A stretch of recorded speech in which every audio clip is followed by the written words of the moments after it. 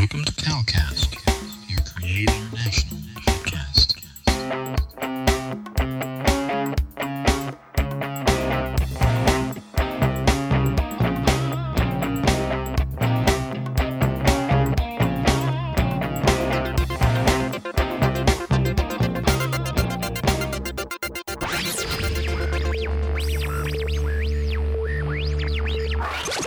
God Network News, where we give you a new perspective on events happening in our world today. This is GNN.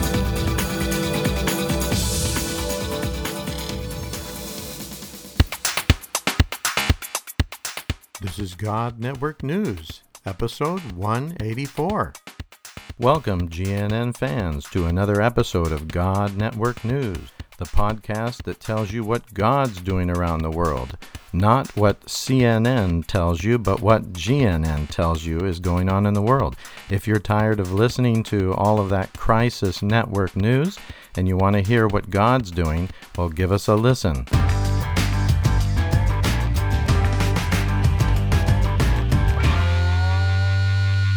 Greetings to our faithful God Network News listeners. We are excited to bring you more great stories of movements that are happening amongst unreached people groups. Get ready for some fantastic stories of God's faithfulness, of God working even in this difficult time of COVID.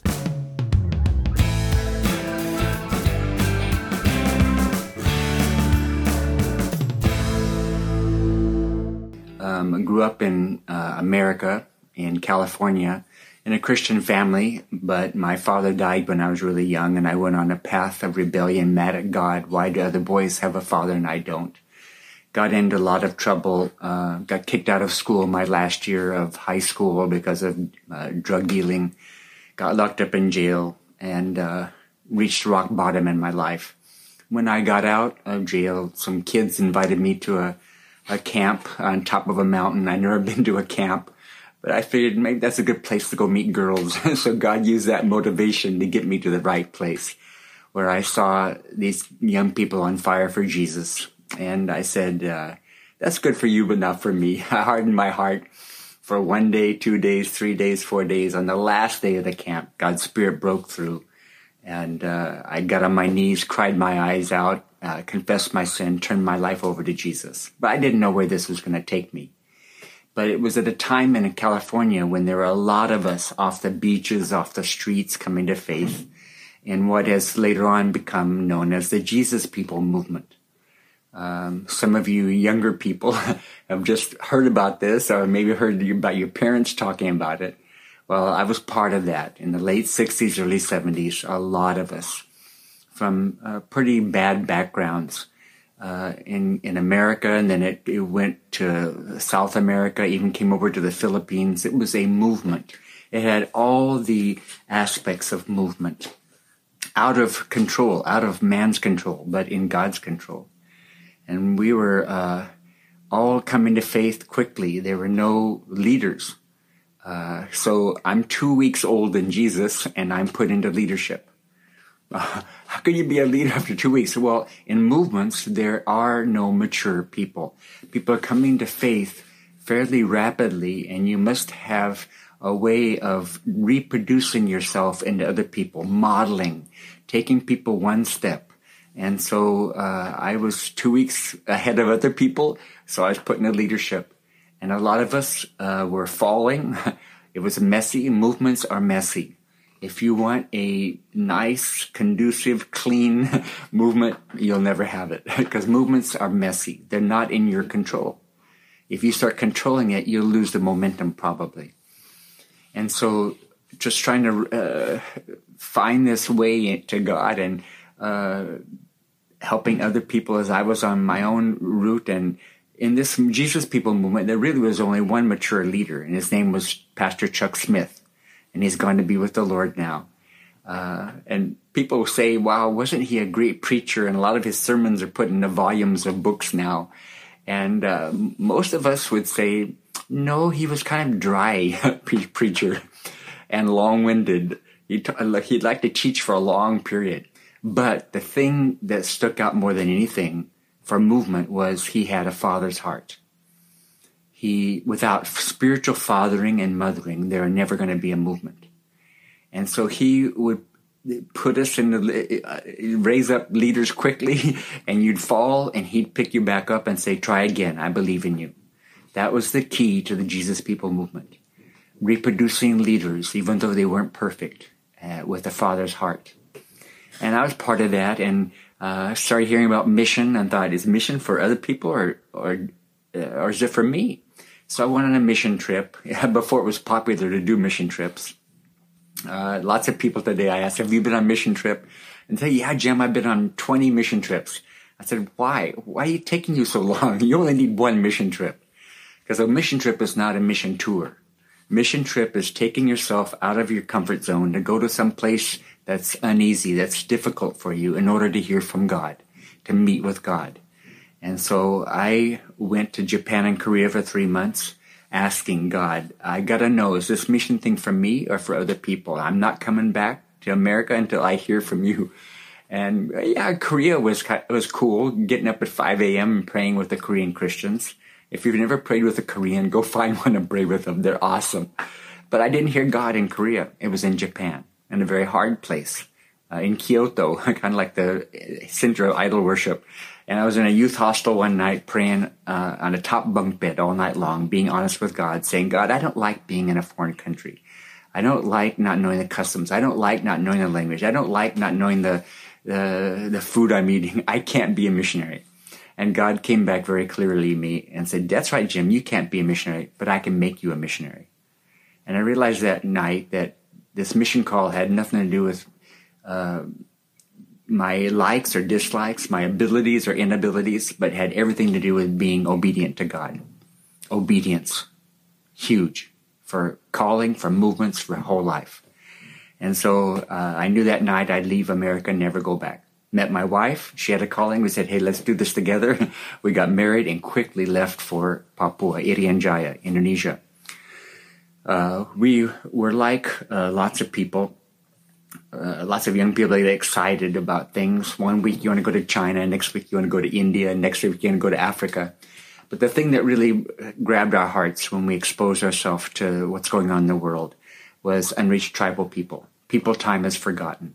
So we looked at, we're the highest number of unreached tribal people in the world, and that was Irian Jaya, the western half of the island of New Guinea, now called Papua, part of Indonesia. So that's where we came, and we landed, and we asked, where's the hardest group that nobody wants to go to? And they pointed us to the south, to the southern lowlands. So we immediately, in the first week, went down to the southern lowlands looking for a tribe, and ended up in the Sawi tribe.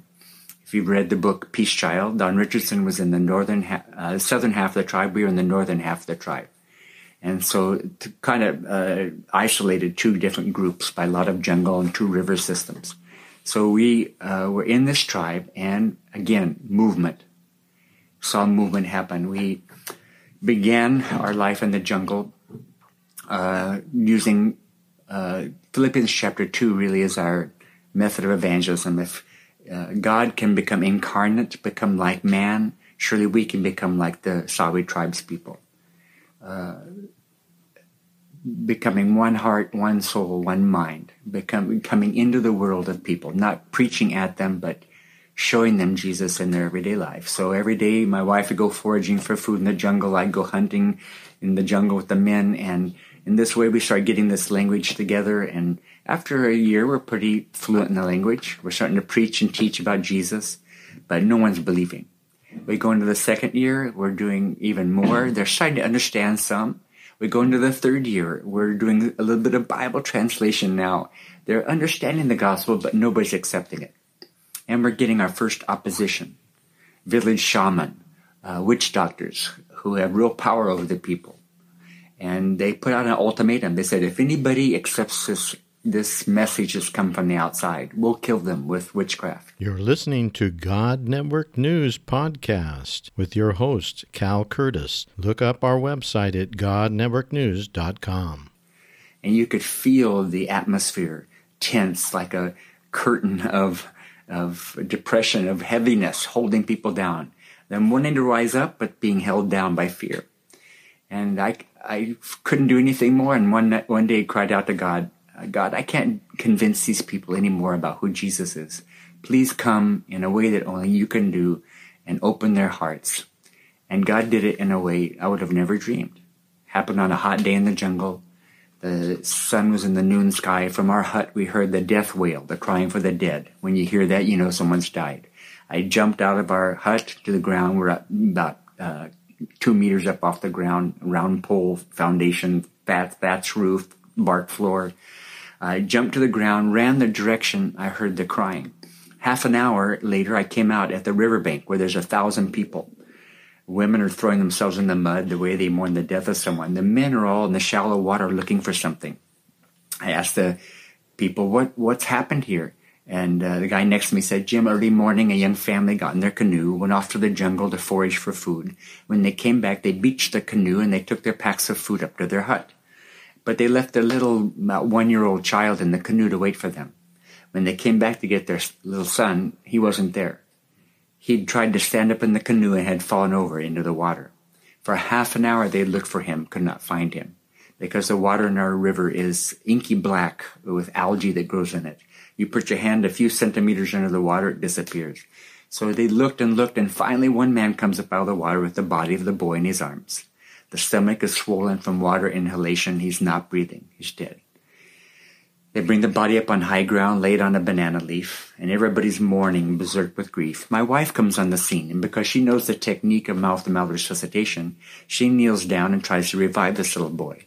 For 5 minutes, 10 minutes, 15 minutes, 20 minutes, she kept working.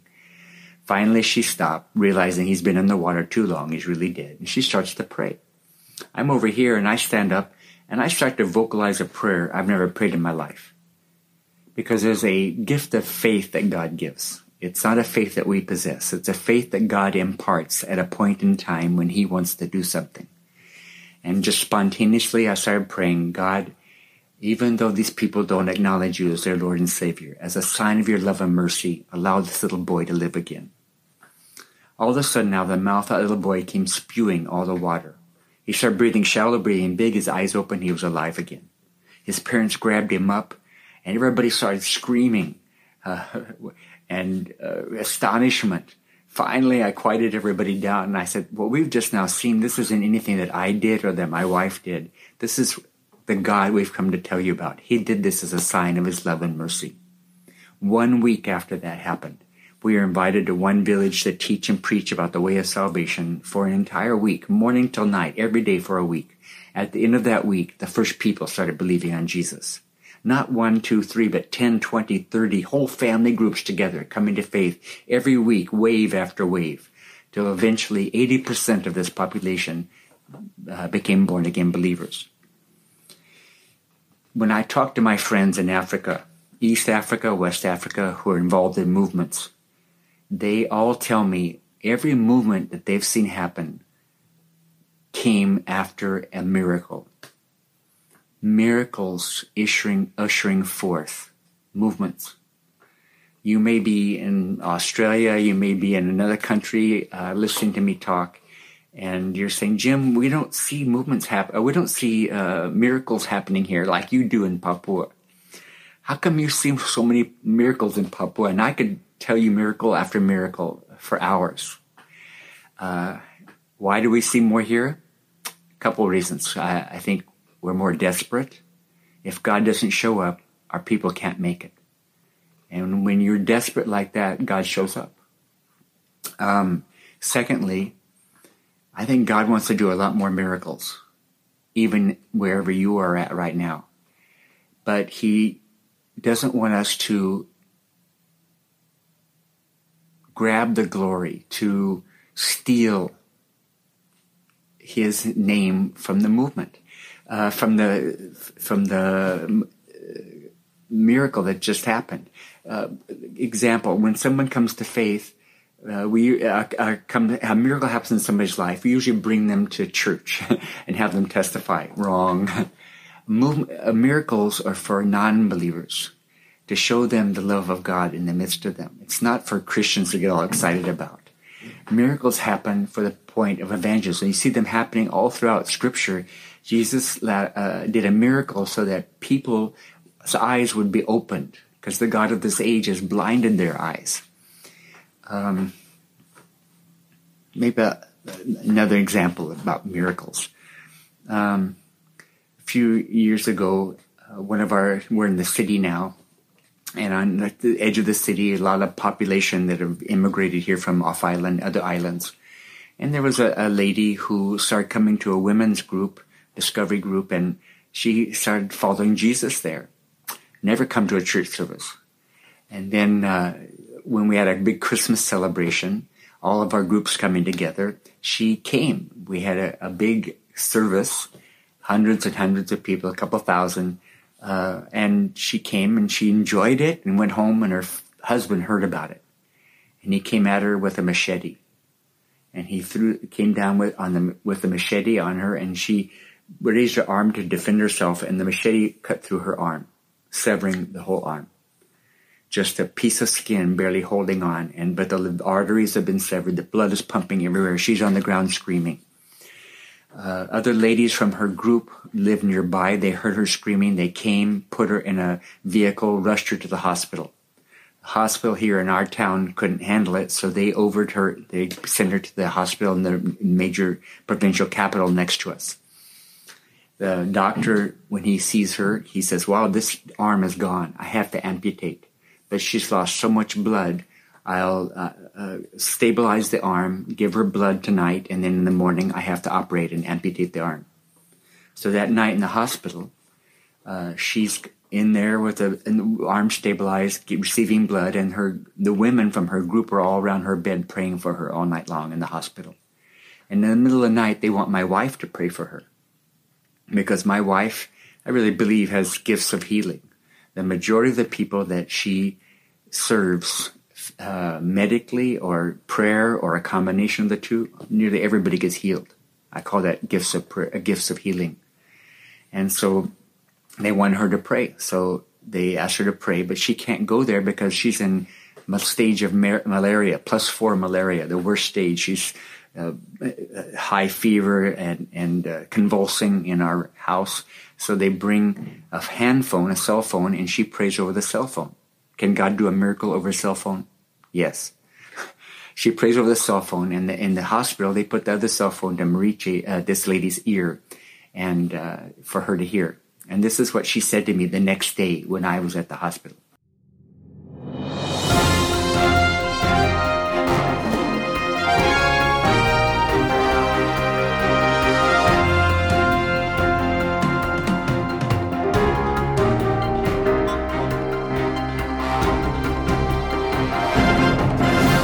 If you enjoyed this episode, please consider donating to help us continue to bring exciting stories fresh from the field. Visit our website at godnetworknews.com and select the PayPal link on the right side of the page, or consider becoming a Patreon partner to receive access to more valuable materials exclusive to our members.